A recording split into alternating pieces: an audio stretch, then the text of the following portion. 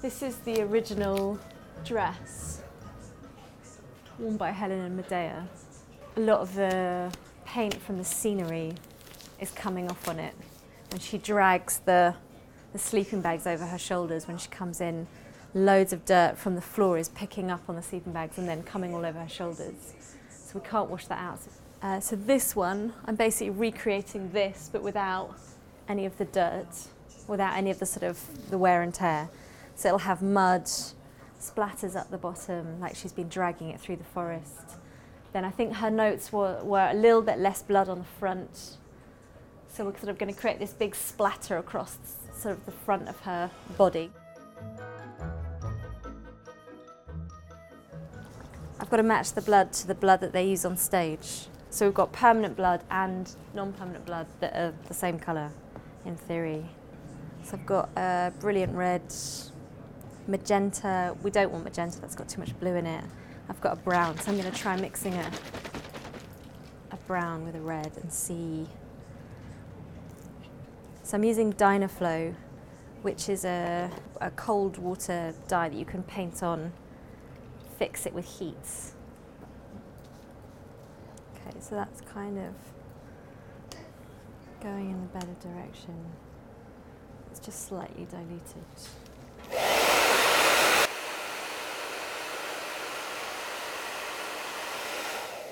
Lizzie, come and have a look at this. So that's the colour I've got at the moment. That's lovely. But it just feels a bit too orange, doesn't it? It really does, But that's got a much more, it's like a purpley. I mean, should I put a bit more brown in maybe? As long as you, yeah, I would. As long as you've got the depth. But I mean, don't go as dark as that. No. But that kind of thing. So actually, Yes, maybe that's a little bit browner. Yeah, let's head towards there. That's beautiful. So that one's mine that I've mixed, and that's the fake blood. And obviously there'll be water spat on it, so hopefully you'll get those watermarks as well. But it's quite scary working on such a permanent, and it's like huge blank canvas. So I'm just using a little brush to do the small spatters. It's always lighter when you dry it. And also the marks have to look like they've just happened, like really immediate, very fresh and sort of instant. They can't look laboured, like you've spent hours trying to get those marks. They've got to be believable, violent.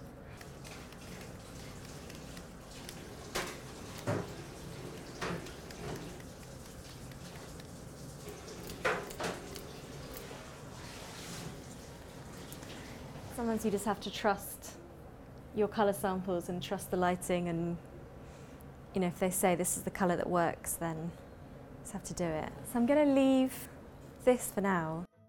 I'm going to do mud around the bottom. We use Fuller's Earth, PVA glue, and then a pigment, so we use Roscoe or some kind of acrylic. So this would be the little sort of crusted bits, or you know, it's got more of a 3D effect.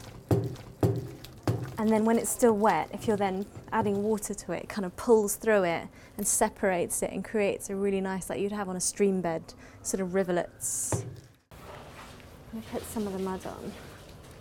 So really I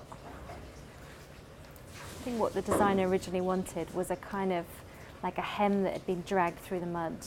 So a slightly 3D feel, like you've actually got residue on it. You can also just dilute some of the mud and make a kind of a muddy water. And then to dye with Dynaflow kind of up, as if the sort of water is soaked up.